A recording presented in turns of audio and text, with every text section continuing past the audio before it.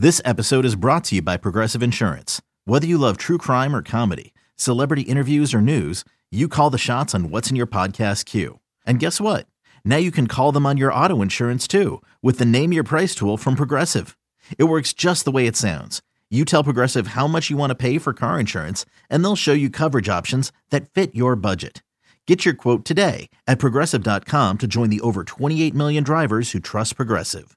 Progressive Casualty Insurance Company and Affiliates. Price and coverage match limited by state law.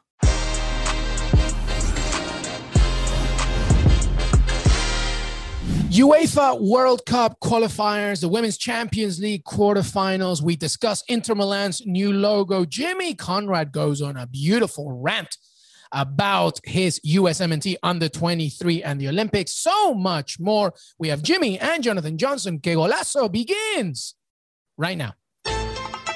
What's up, everybody? Welcome to Que Golazo, super special episode, our preview for Wednesday's action and so much more. And of course, we need the big guns today. And I have, of course, Jimmy Conrad. I haven't seen him in a while. Jimmy, what's up, man? What's up, everybody? How's it going? I'm still in a state of disbelief around some U.S. performances, most notably the U23s not qualifying for the Olympics for the third straight time. But outside of that, I'm doing great, Luis. I'll be honest. I'm flying right now. Yeah, when we do the final thoughts at the end, I'm pretty sure I know where Jimmy's gonna go. But hey, we need somebody else I haven't seen in a while. Jonathan Johnson. JJ, what's up, man?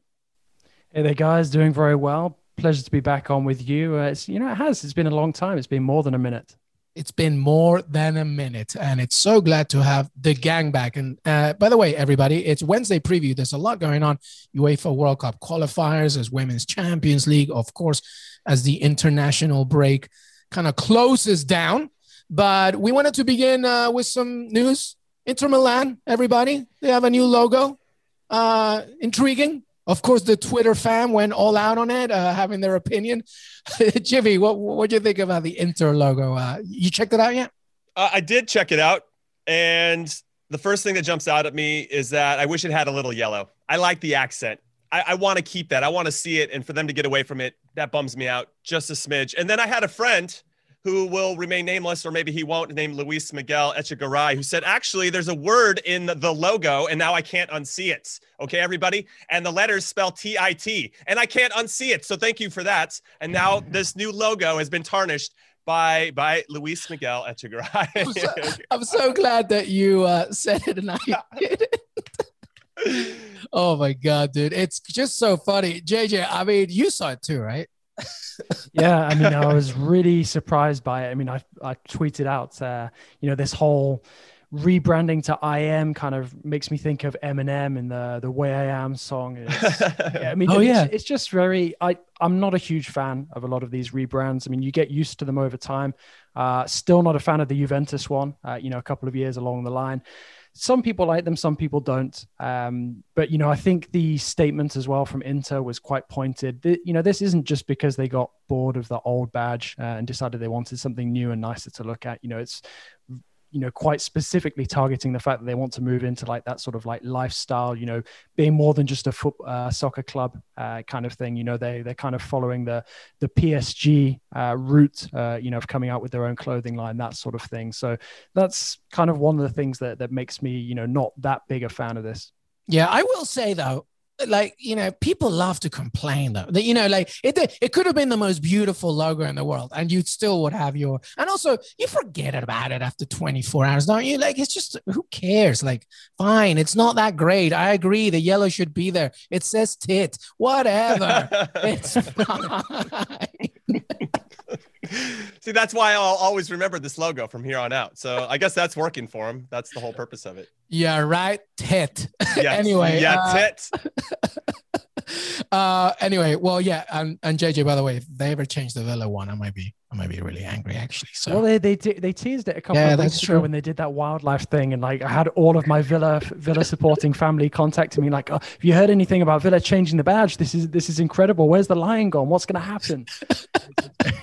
So yeah, we rode that one out luckily, but I mean, I don't know. I mean, I don't mind the Villa badge as it is now. I mean, okay, I'm a big fan of the one that I grew up with in my childhood of, the sort of the crest with the lion and then the lines of claret and blue behind, but then other members of my family, the older members, grew up with the badge being round. So I guess it's a question of what you become most familiar with, really.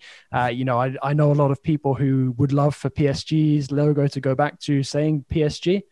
As it did during their first golden period. And there's a lot of people who'd like it to go back to the way it was, sort of in the first couple of seasons under the of the Qatari era. So, there's a lot of people, who have a lot of different opinions. And I guess it's just, what you become most accustomed to. But I do think that there are a handful of logos and rebrands that just don't work over the years. And I think the ones like Montreal, for example, are ones that are going to take so long to get used to.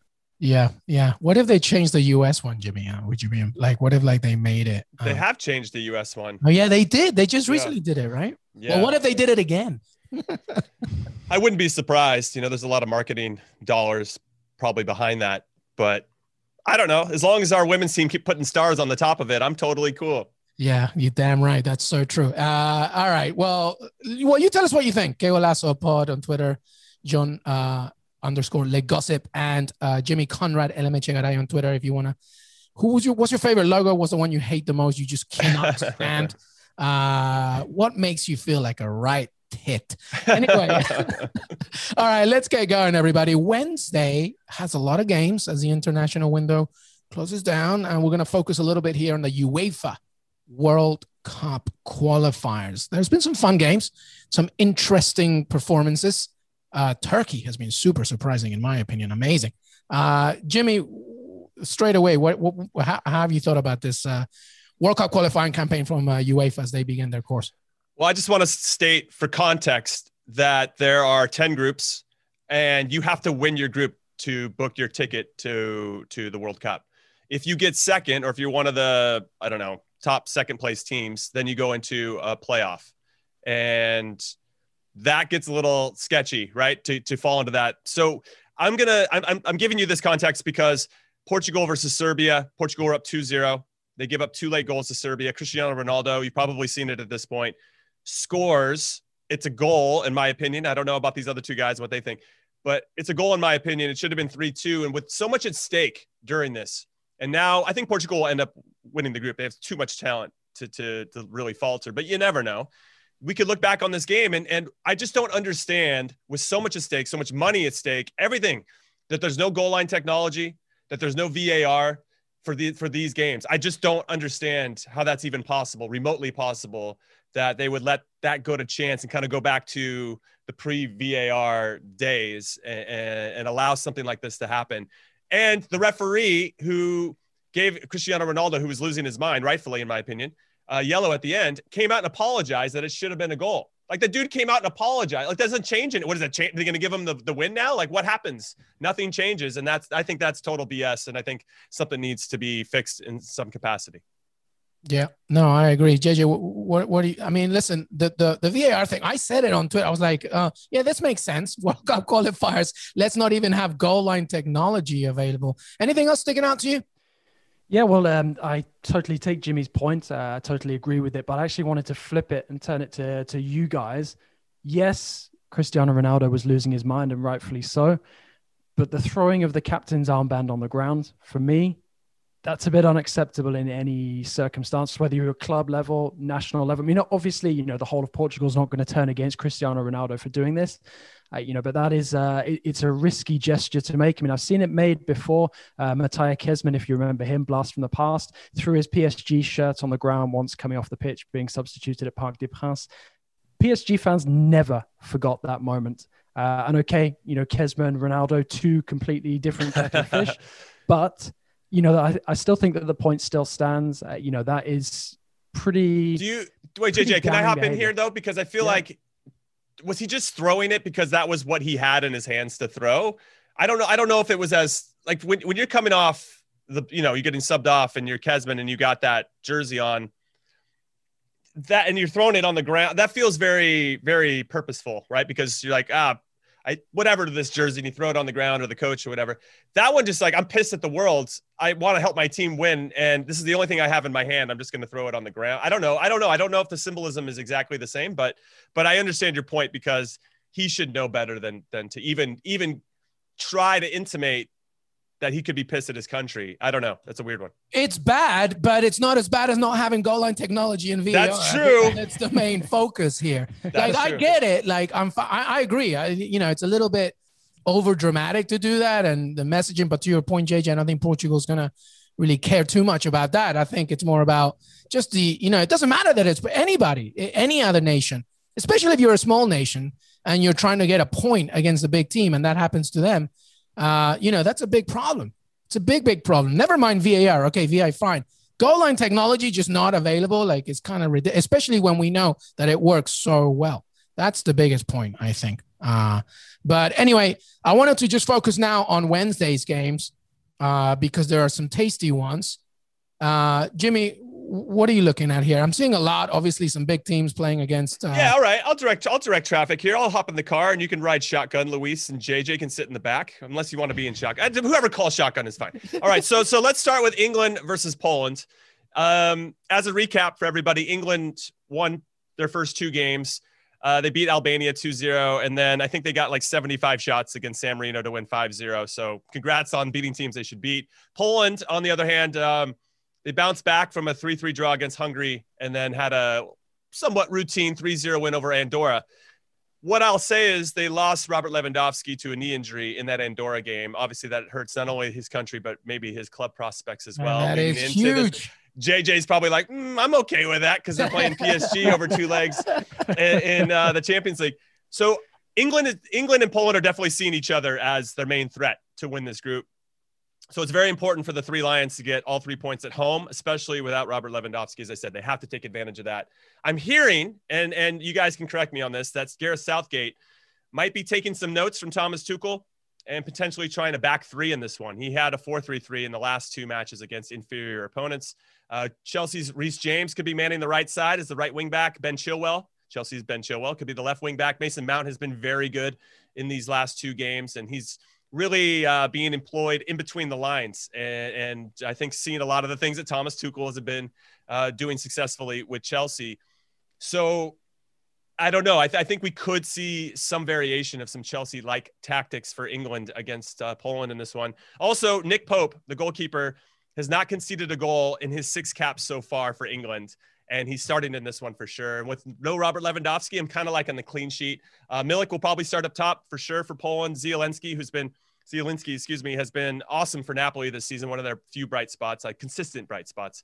And he's very good as well. I just think England are going to suffocate Poland. I could see this one being pretty tight, all things considered. If you guys like negative lines, so if you're new to the betting world on William Hill, if it says minus anything, you have to bet that amount. So it's minus 133 for a clean sheet for England. You have to bet 133 to win $100. On the opposite, though, I'm looking really hard at exact scores. So I like England to win straight up 2-0. That's plus 450. That's the heavy line favorite on William Hill. And then 1-0 is plus 550. I could see that as well. But given England's, Raheem Sterling and Mason Mount, who's been very good, and Harry Kane up top, I could see them scoring 2 goals. But those are the lines I'm looking at. If you do, like I said, if you like the clean sheet, it's minus 133. But I'm always looking for the positive value for you guys. I don't know, JJ, what are you thinking about this one in particular, especially without Lewandowski? Yeah, well, one observation I wanted to make, and I don't know how you guys feel about it, but surely without Lewandowski, it makes the match more difficult for England to prepare for, because suddenly they've got to pay a lot more attention to guys who, could be, potentially there to hurt them in the game on Wednesday. Whereas if Lewandowski was on the pitch, they know exactly who they've got to keep an eye on, and the guy that Poland are going to try and get the ball to put it in the back of the net. So for me, I think that this match actually just became a little more complicated for England, because they're already coming up against a Poland side that's going to be very motivated after, dropping the points in that opening draw against Hungary. And I think that England, despite the fact that they eased past San Marino, who doesn't, I think this one could actually be more tricky than many people think. So I'm expecting quite a low scoring match, and it wouldn't surprise me if it's, perhaps even decided by a goal, say like a 1-0 or a 2-1. Yeah. And by the way, there's 2 Poland players that have also tested positive for coronavirus as well. Kamil Piatkowski and midfielder Gregors Krychowiak tested positive as well before their scheduled flight to the UK. So there's something to watch out for there. Listen, I just from a historical perspective, England, whenever like a key player in the opponent is not playing, like JJ said, it becomes way more of a homework for them.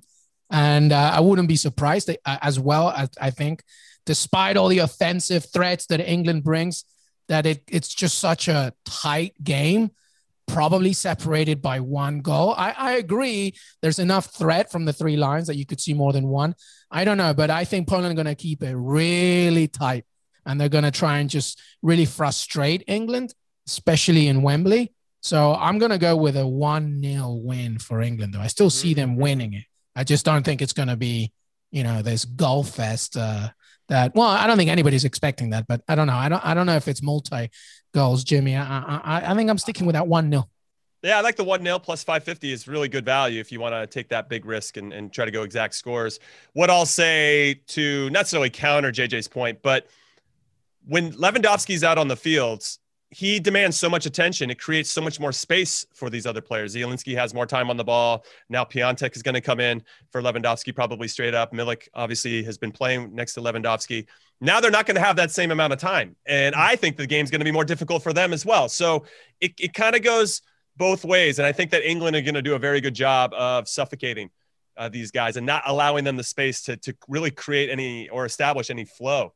Whereas I think England, because of the players we're very familiar with, Sterling and Mount has been very, very good, and Harry Kane. And because you're going to have this, if they go with the 3 in the back and the 2 wide wing backs, they're going to try to create some numerical advantages out wide. That's probably why they'd set up that way. Maybe they're seeing some vulnerabilities there with Poland. And Harry Kane is very, very good in the box. And obviously Sterling and Mount are good at creating and getting off their own shots. So I could see a 1-0. It could be tight. I could see a draw here. I mean, if we're really like England's going to England, and they're going to somehow draw a game that they should win. So, we could build a narrative around that, but I just think that England's got a little bit too much right now. When you score a lot of goals, even if it's inferior opponents, you still have that, you get a little swagger from that. Whether they're bad or not, it's still nice to hit the back of the net and just kind of relax. So I think going into this one, England's just a little bit better than Poland. I tell you who's going to be key here, Declan Rice, I think. He's been very impressive. Did you see that video? No, I think after 1 goal they scored, Declan Rice had his hand to give a high five to his team and nobody would give him just watch that one. All right, let's move on. JJ, let's talk France for a second. How are they looking? Talk to me about France, because who are they facing in this one and what's going on so far?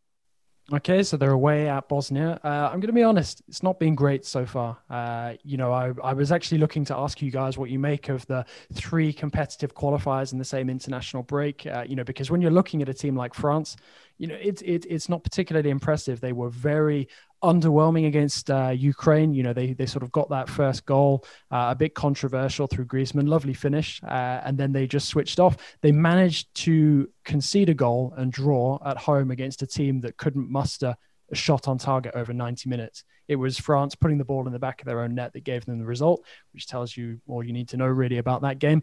And then they were very poor, I felt, or very flat against Kazakhstan away as well. Kylian Mbappe missed a late penalty, which would have made it 3-0. But otherwise, they relied on an own goal and a very nice finish from Ousmane Dembele early in the match. So it's not been great so far from France. And to be honest, it's in keeping with a lot of what I've seen from Les Bleus since the 2018 World Cup. They rarely seem to hit top gear, and even the big results that they managed to bring in, beating the likes of the Netherlands, Germany, Croatia in the Nations League, they don't really, wow when they get those results. It's very sort of workmanlike.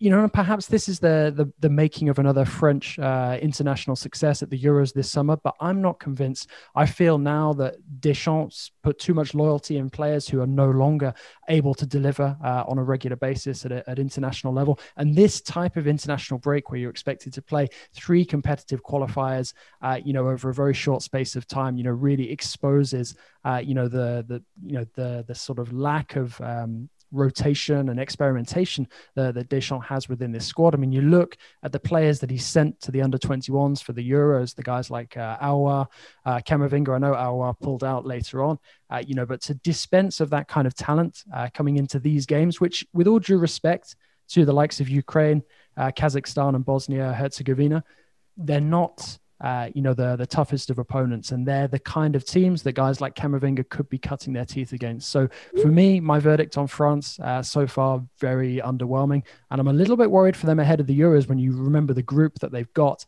They're coming up against the likes of Germany, Portugal, and Hungary. Yeah, I'm going to jump in because I've got a fun fact. This is the first meeting between these two nations in a decade. And Edin Dzeko was remarkably on the score sheet back then. So was Samir Nasri. For all you guys that still love Samir Nasri, I don't know too many people that love Samir Nasri, but just in case you do.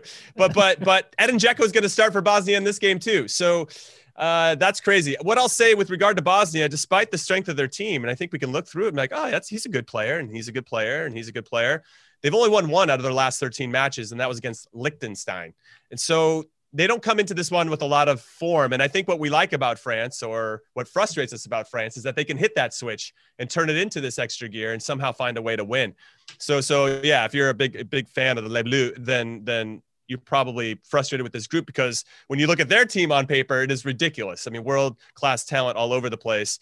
And as much as I love Olivier Giroud, and I feel like he's still got a purpose to serve, you kind of have to be frustrated, JJ, in some ways, that like, oh, great, Olivier Giroud is starting for us again. Like, when can we move on from this guy in particular? Is there not somebody else in the pipeline that can do what he can do? Karim Benzema, hello. I've heard of this player that you're talking about, Karim Benzema, but he might be too fast of a car when maybe France just wants a go-kart. That's a deep cut for all of you Karim Benzema fans. He was asked, Didier Deschamps was asked about it, about Karim, basically, and he was like, no, it's not happening. I just want to say one quick thing to what JJ said earlier about sort of Deschamps sticking with kind of being loyal. He's basically Michael Scott in The Office when they had to get rid of the Michael Scott paper company, and then they bring back Pam and what do you call it? Novak's character, I was forgetting. But anyway, they bring him back, and he's only loyal to them. That's what Deschamps is doing right now. He's Ryan, sorry, Pam and Ryan. So that's really what's happening. I just think Deschamps being a little too loyal from the 2018 days. Don't you think, Jimmy? I mean, well, JJ, I want to ask, who's the number 9 in the pipeline? I mean, Martial, probably not that guy. Karim Benzema, clearly not the personality that Deschamps wants. Giroud's just getting older. And when I look at the team, you just want somebody that can hold the ball up so that you can transition with a lot of talented players. Dembele on one side, Mbappe on the other, Griezmann underneath. You got these guys that just need to be brought into the game in a meaningful way where they can pick up the ball in and around the box and then run at people. That's what you want. But if you're relying on Giroud, that's what makes me worried. When I look at every other spot on France's squad, I mean, you guys are 2-3 deep in every position, but the number 9 spot seems to still be kind of wide open. I didn't know if there was anybody in the pipeline that who could that be? I wonder. Well, not Benzema. Why not? On the topic of Benzema, before we go any further on the debate of the position, totally agree. Benzema's a fantastic player. A guy I love to watch when he's fit and on form. But the decision to not involve Benzema at international level is not necessarily just Deschamps. It's the French Football Federation as well. And while Benzema is still going to court regarding the issue with Valbuena, which is scheduled for later this year, I think it's October, it's just recently been fixed at, he won't be coming back. Deschamps, to his credit, in order to turn around the French national team back in 2013, when they qualified, in quite extreme circumstances at home to Ukraine, with that 3-goal victory, that was the moment that Deschamps decided to do away with all of the controversy that surrounds the squad. And unfortunately, Benzema is one of those guys who brings a lot of controversy, although he also brings a lot on the pitch. I mean, Deschamps was a big fan of Benzema's, and, wanted to involve him a lot in his early days, but since that incident with Valbuena, it's been impossible for him to call him up. So now, who steps into that number 9 void if Giroud steps aside? I think you've got to look at Kylian Mbappe, and you've also got to ask, when is he going to move centrally as well for PSG? And this is something that we've seen occasionally at club level and internationally, but Mbappe seems to struggle to embrace the responsibility that comes with playing in that central role. He definitely has the attributes, the skill set for that. I think it's just a question of him learning the position, and that is something that should come with time. I mean, let's not forget how young he still is, and I definitely think that there is an opportunity for him to sort of learn that role for the best part of the next 10 years moving forward. I just don't think that it's going to be an immediate thing. And I also think for him to be freed from that wide position with France, there has to be a reliable alternative for him at international level. And Martial and Dembele are not quite that just yet. Although I would say counting in Dembele's favor right now is his recent upturn in form with Barca.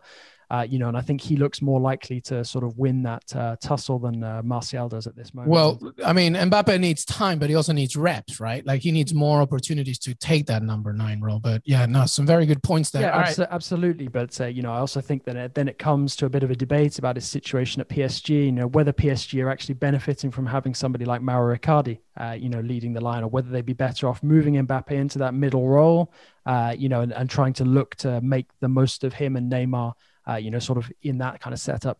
I'm just going to jump in and say tactically, though I love Mbappe in the number 9 spot because he can help do a couple things. And one is stretch the defense, right? He's always a threat to get in behind, which will open up space for your other attacking players to play in because the back line has to drop off. He doesn't hold up the ball. You don't want him to have his back to goal and, getting kicked up his backside. And that's where Giroud is excellent, right? He does a very good job of holding off the center backs and then bringing those players into the game so that when Mbappe or Dembele or Kingsley Coman or Griezmann get the ball, they're actually facing the opposing goal. They're actually running with some speed and have options. I don't know if you want to waste Mbappe doing that. So I guess that's the rub when you think about putting him at the number 9. Do you want the speedy guy that's going to obviously have tremendous ability and really kind of utilize him, almost not always where he's going to get the ball, but he makes those runs to create space for others.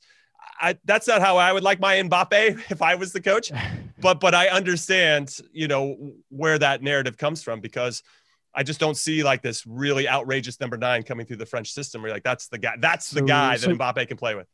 Yeah. So we want the younger, probably less good looking version of Giroud. You got to find that player. In that case, the guy already exists. Strasbourg's Ludovic Ayok. Well, no, I actually. On him. All right. Wait. What club does he play for? Strasbourg. All right. There you go, everybody. Inside scoop from JJ. Sorry, Luis. I've been interrupting. No, I was going to say, it's not a younger, good-looking Giroud. You need the bad boy. You need Andre Pierre Gignac to come back to this. That would be amazing. Sign me up for that. And by the way, Mbappe's best friend is space. So whether you play him on the wing or you play him on number 9, he needs that space to do his thing, like you said. So anyway, we will tell. All right, let's move on because I want to talk about, hold up, Wednesday. There's more, Jimmy. There's more games. I know, but I had a line for that one. I like France to win. France to win and over 2.5 goals, plus 115. It's pretty heavy for France to win this one. So I had to find some exotics. So France to win over 2.5 goals. The last 5 games that Bosnia have played in, they've been over 2.5 goals. I think that'll happen. And then I like Kylian Mbappe to score with his right foot, plus 150. There you go. I think he'll. That's some pretty good value in my opinion. I like that one. All right. Now, where do you guys want to go? Do you want to go to Italy? You want to talk Italy? Do you want to talk Spain? Germany? Who do you guys want to talk about? Well, we got to do a lot more on this show. So why don't we give me a good conclusion of some highlighting games, and then JJ, you can pick one that you want. But talk to me about some good games here that you think for Wednesday. Yeah, I'm interested about Lithuania, Italy. Lithuania opened up their campaign for this World Cup qualifying with I'd call it credible, 1-0 defeat to Switzerland. Switzerland are very good. Lithuania conceded 2 minutes into the game, and it was their own error that led to the goal. I feel like it would have been easy for them to kind of open the floodgates and get run over by Switzerland, who are very good. But they kept it pretty tight. So I'm curious about this one. Italy have won 2 from 2. They had a 2-0 win over Bulgaria on Sunday. They've kept 8 clean sheets in the last 9 matches. And I think they'll be pretty comfortable here. But they do have some issues and some injuries. And I think JJ can talk about them. Marco Verratti and Florenzi, both from PSG, have returned back to the club. So it'll be interesting to see what Italy chooses to do. I'm a big Barella fan, plays for Inter Milan. I think he's one of the best young midfielders in the world. Lithuania have been losing at both halftime and full time in 7 of their last 8 matches. I just feel like it would be very Italy. That's like my favorite fun fact of the game. Very Italy of them to struggle to break down Lithuania to start, who are just going to be all 11 people behind the ball. And then things start to open up in the second half and Italy will get that goal. So I'm really looking at the draw in the first half and then Italy to win the second half at plus 320. Everything else is kind of like Italy to win both halves is minus 105. So again, if you're into the negative stuff, have at it. But to really try to find some value, I'm looking at Italy getting frustrated and then figuring out a way to break through. Ciro, the hero, Immobile should start. So obviously he's a hero for a reason because he scores goals. What do you think, JJ, on Italy? Yeah, well, I mean, I'm enjoying watching them playing over the last couple of months. I think Roberto Mancini is overseeing, a really good, quite youthful revolution. I actually really fancy them as dark horses this summer coming into the Euros. And I think they're one of the teams to watch as well. Looking forward to the next World Cup. They don't seem to be struggling as much as some of the other traditional powers. I mean, you mentioned Spain earlier. You look at the slow start that they've made in the group. I mean, I think losing key players, like Verratti, like Florenzi, it's just part of this international break at this moment in time, in this sort of environment. There are going to be players dropping like flies. It's just, whichever national teams have the depth to counter that. I had one more line. I got to bring it up. Italy to win and under 2.5 goals is plus 270. I think that's the magic one. I didn't scroll up to get that last one, but I just think it's going to be tight. I think Lithuania, learning from their 1-0 loss to Switzerland, are going to try to figure out a way. Let's just maintain that and not give up any mistakes, and we have a chance to maybe get a draw in this one. But I like Italy to win an under 2.5 goals plus 270. Well, they could maintain that. They could maintain that, or they could repeat what they did against Kosovo and concede 4. So that's true. That's the problem with that one. All right, some other games, by the way, everybody. You got Spain against Kosovo, San Marino, Albania, Austria, Denmark. Anything else, Jimmy, before we move on? Yeah, I mean, let's talk about Spain because to JJ's point, they've had a lot of the ball. I think they're averaging 75 to 80% possession, but they're not doing anything with it. And one of my favorite tweets I ever put out, this is what shameless self-promotion this is. Yeah, I said it was like Spain tweets that I ever put out, nominated by me. Nominated by me. Favorite tweets that I tweeted out. I did. It got good traction. It's just like, one of those ones you don't think about, but it was, my prediction was like a Spain-Italy game back in the Euros or whatever. And I said that Spain would have 10,000 passes and Italy would have 200, but it would end 1-1, but it's true. I mean, that really kind of encapsulates what Spain's all about. And they're running into the same issues. They're not doing anything with this possession. So I think they're going to beat Kosovo, of course, even though, they can somewhat hang in there for a little while. What I find interesting about this is that Marcus Llorente, who's been somewhat of an attacking surprise for Atletico Madrid, he's being asked to play right back. So I find that really interesting. Pedri from Barcelona has been excellent. Another young player that's doing very well for Spain.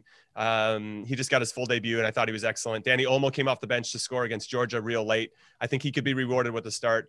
I'm going to get exotic in this game for everybody. I'm just going to jump right to the lines. I'm going to say over 2.5 goals and 4 to 6 total cards. So 4 to 6. When I looked back at Kosovo, they're averaging about 3 or 4 cards a game. I could see Spain getting 1 or 2. So I like that one. Over 2.5 goals and plus or 4 to 6 total cards. That's plus 290. I don't rarely get into this one, but I think I might try this and see, because it's so one-sided. I mean, Spain's clearly going to win, but it's just a matter of how difficult they make it for themselves. JJ, anything else? Surely we said that about Spain. Going into the opener against Greece, we saw them held to a draw, and it required that late goal from Olmo as well against Georgia. I mean, look at the makeup of the group. Sweden are arguably the strongest team that they're going to come up against, and they've taken 6 points from a possible 6 already. I'm kind of a little bit worried for Spain. I mean, I'm not worried for Spain really going into this match. I do agree that I think they'll win. I'm not sure they'll be that impressive, but, let's wait and see. But overall, I think that this group is going to play on those games against Sweden, and with Sweden having Zlatan Ibrahimovic back in the fold, I think we debated this a while ago on the podcast, whether it would be a good thing for them or not. Regardless, if they have that extra experience that helps them sort of see out those 2 games against Spain, suddenly Spain could be dropping into the playoffs. Yeah, no, absolutely. I mean, listen, Spain's biggest problem is always they're over-focused on the final third without actually finishing off the final third. And that's always going to be their problem. They needed a huge goal from Dani Olmo to get that win against Georgia. Like they need to be more proactive, I think, because there's talent, obviously. All right, listen, we're going to move on now. We're going to take a break. Diego Lasso will take a break. When we come back, the Women's Champions League quarterfinals, second leg. We'll wrap it all up. Diego Lasso will be right back. Hey, everybody, I want to tell you about the all-new Stitcher podcast app. It's been rebuilt from the ground up to make it easier to listen to podcasts on the go or on the revamped web player. Stitcher is home to all your favorite podcasts, from classics like My Favorite Murder, This American Life, and How Did This Get Made? All the CBS shows such as Eye on College Basketball, Fantasy Baseball Today, and of course, your favorite, Que Golazo. In Stitcher, you have more control, like setting your download preference per show and the ability to listen at virtually any speed. With Stitcher, you can listen to your podcast anytime, anywhere.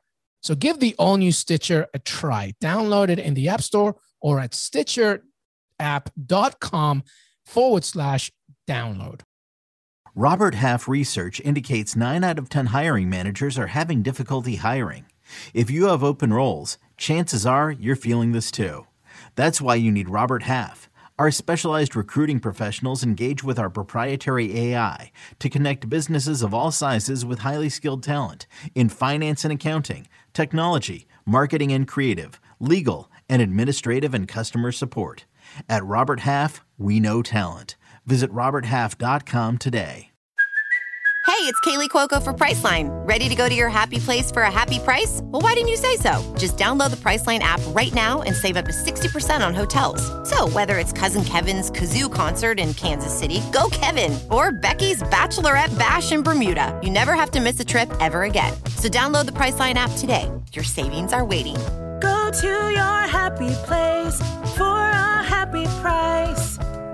Go to your happy price, Priceline. Hey, everybody. Welcome back to Que Golazo. We are talking Women's Champions League quarterfinals, second leg. Plenty of storylines here, by the way, as these teams look to enter the semifinal stages. The 7-time champion, by the way, Lyon, 6 of their players tested positive for COVID. So this game against PSG has been postponed for a later date, and the whole squad is now put in isolation, obviously due to what's been going on. But that's not all. There's plenty more, JJ, as we look to the second leg of this Champions League women's quarterfinals. Yeah, absolutely. There's a lot of, sort of COVID issues at play at the moment related to French football, whether it's men's or women's, and I think something else that's also important here is, that sort of domestic rivalry that's been bubbling now for a couple of years between the two. Both of them know how good each other are, and Lyon particularly will know, just how much of a threat, PSG are to their hopes of adding another European title to their ever expanding collection. They seem to win it every season.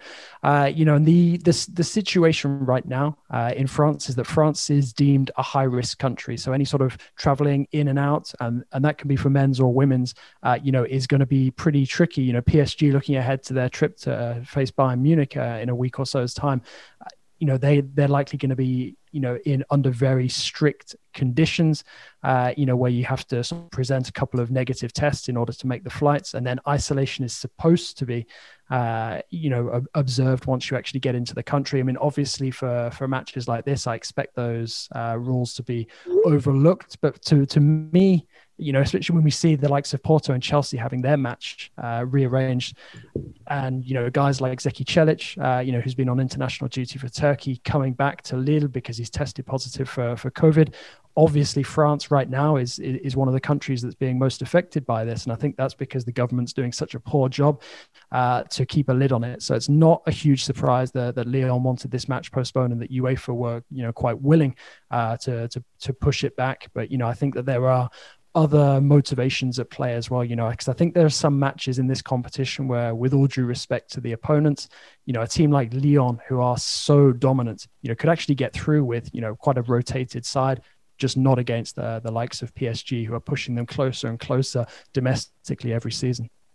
Yeah, no, it's difficult.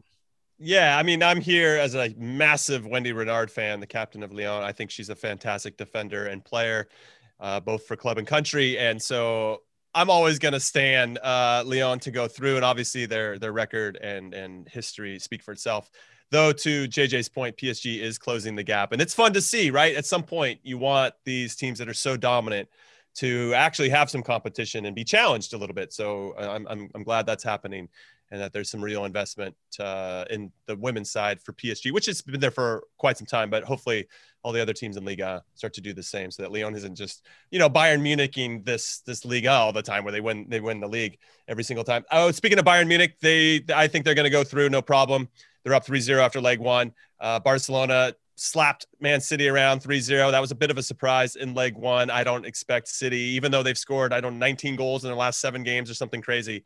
They might score 1 or 2, but I think Barcelona's just got too much sauce for them. And then with regard to the other one, Chelsea versus Wolfsburg, I had Wolfsburg going past Chelsea. They still got that away goal, Wolfsburg. So, they still have a chance to get in there and make something happen. But Chelsea do have a lot of firepower. I don't know what I was drinking and or smoking when I made that prediction. But Chelsea are pretty good. Really, really good matchups. I'm excited and saddened that PSG Lyon won't happen at the same time as these other games. But when that one does happen, all eyes will be on it, because it's going to be a very good game.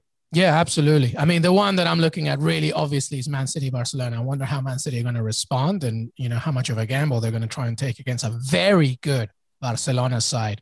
They looked fantastic against Man City. So we will see. But Lyon, as JJ said, remains the absolute giant. So it'll be interesting to see.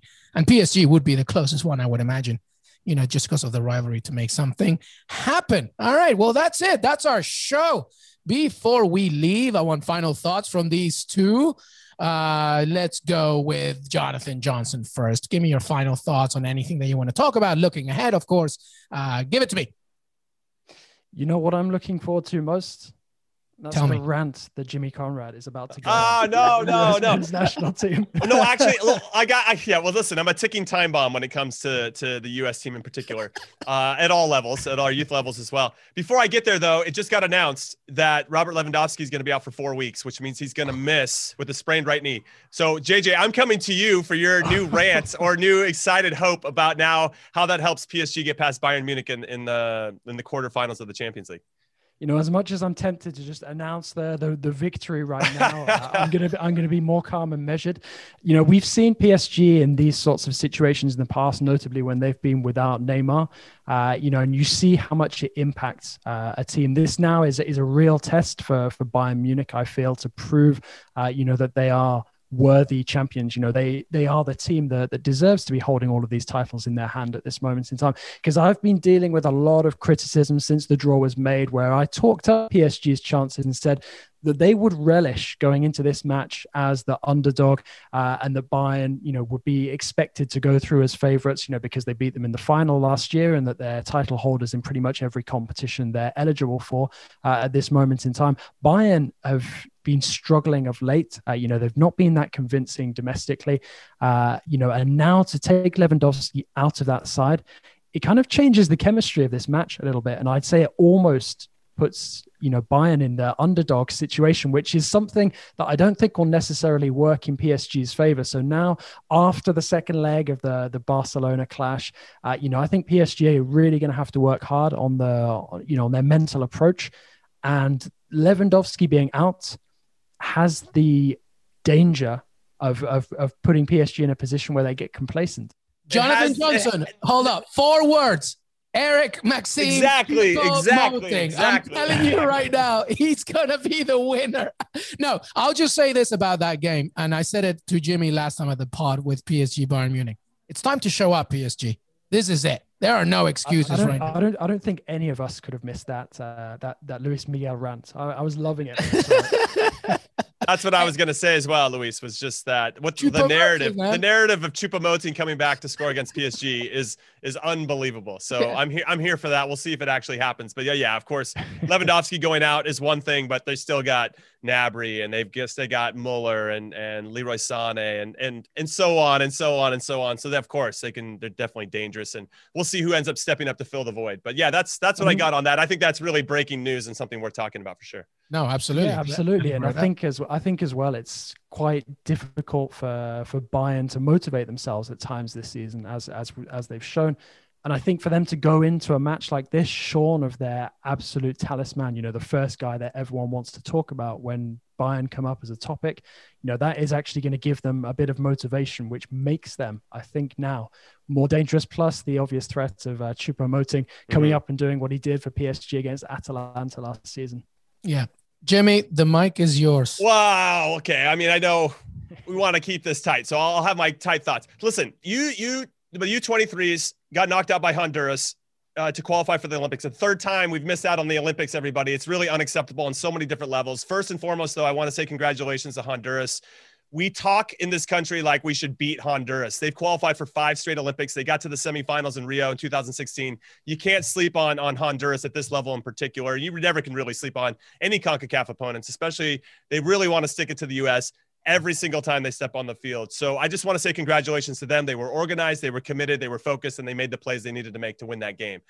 For us, I'm heartbroken. We missed out on a massive opportunity to play some meaningful games for our younger players that need to strengthen their ability to handle pressure, to cope with whatever the situation is. Are we the underdogs? Are we the favorites? We really struggle with being the favorites, by the way. When we're supposed to win games, we don't do a very good job of really taking control. We're hoping we win games. I'm so tired of the hoping. I don't want us to hope anymore. I want us to go out there and we're going to win this game. We're going to own it. We're going to take responsibility for it and accountability. I saw a lot of nervous players out there. And then afterwards, Jason Kreis, the coach, I don't know why he hasn't resigned and come out and said, hey, I'm done. Even though obviously he's done. He didn't do what he was hired to do. But a confidence thing for me stems from the culture that you created with as a coach. And when you're putting players in spots that they don't normally play or hoping that things work out, as opposed to putting people in their spots so that it does work out, is so infuriating for me. And I could go on another hour about this. And then lastly, somebody asked me, well, who's to blame for this? Everybody's to blame. The administration, so here's a fun fact for you. When we were trying to qualify for the 2016 Olympics, we had 3 players that were withheld from Olympic qualifying. For this one, we had over 30 players that were withheld, which include Christian Pulisic and a whole bunch of players that are playing with our full team. And I know there's COVID reasons. I know we have a whole bunch of excuses we can use, but that's a sign of growth. And obviously we're trending in the right direction. Is our coaching that we're having here, is that developing and maturing and evolving the same way as our players? I can't say that for sure. And that's going to be the next step. This next iteration for us is, can our coaches start to match the talent that we have at our disposal? Because we didn't have good roster selection. So it's on the coach as well for not starting a good formation, not in really putting confidence in the team and not choosing the right players. He had options that he could have brought some number 10s in. He chose to go with defensive midfielders and wingers, and that didn't really work out as we've seen. And then finally, it's on the players. I don't care where you've played in the past. I don't care where you're going to play in the future. It matters when that whistle blows. You have to make plays when the whistle blows. I don't care if you play in Europe or MLS. It doesn't matter. None of that matters. Are you ready when the whistle blows or are you not? That's the only thing that matters. I only had MLS experience and I held my own in a World Cup. It didn't matter where I played before, and it didn't matter where I played after. It mattered when that whistle blew and I had to go up against Pirlo and Del Piero and Totti and all these guys and Michael Essien. I was ready for those games because of everything that led up to it. I was ready when the whistle blew, and some of our European-based players were not. So no, I don't buy any of that bullshit. I don't buy any of that narrative at all. You're either ready when the whistle blows or you're not, and we didn't have enough guys ready for that. So everybody has to take responsibility. I'm done. Thank you for my time. Well said, my friend. Love it. Love it. And that, I think, is where we'll end it. Don't be a tit, basically.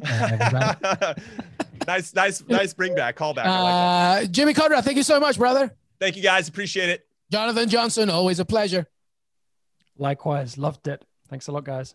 Hey, everybody. I want to thank Jimmy Conrad and Jonathan Johnson for joining me today. Don't forget to follow us on Apple Podcasts. Please leave a rating and review on Apple Podcasts. Drop us a question right there when you leave that rating and review, that 5-star rating and review, and we will try and answer it on the show. It's always good to hear and see you on Apple Podcasts. We're also on Spotify, on Stitcher, Twitter, Que Golazo Pod, YouTube, youtube.com/Que Golazo, CBSSports.com, of course. Stay with us every weekday. Have a great day.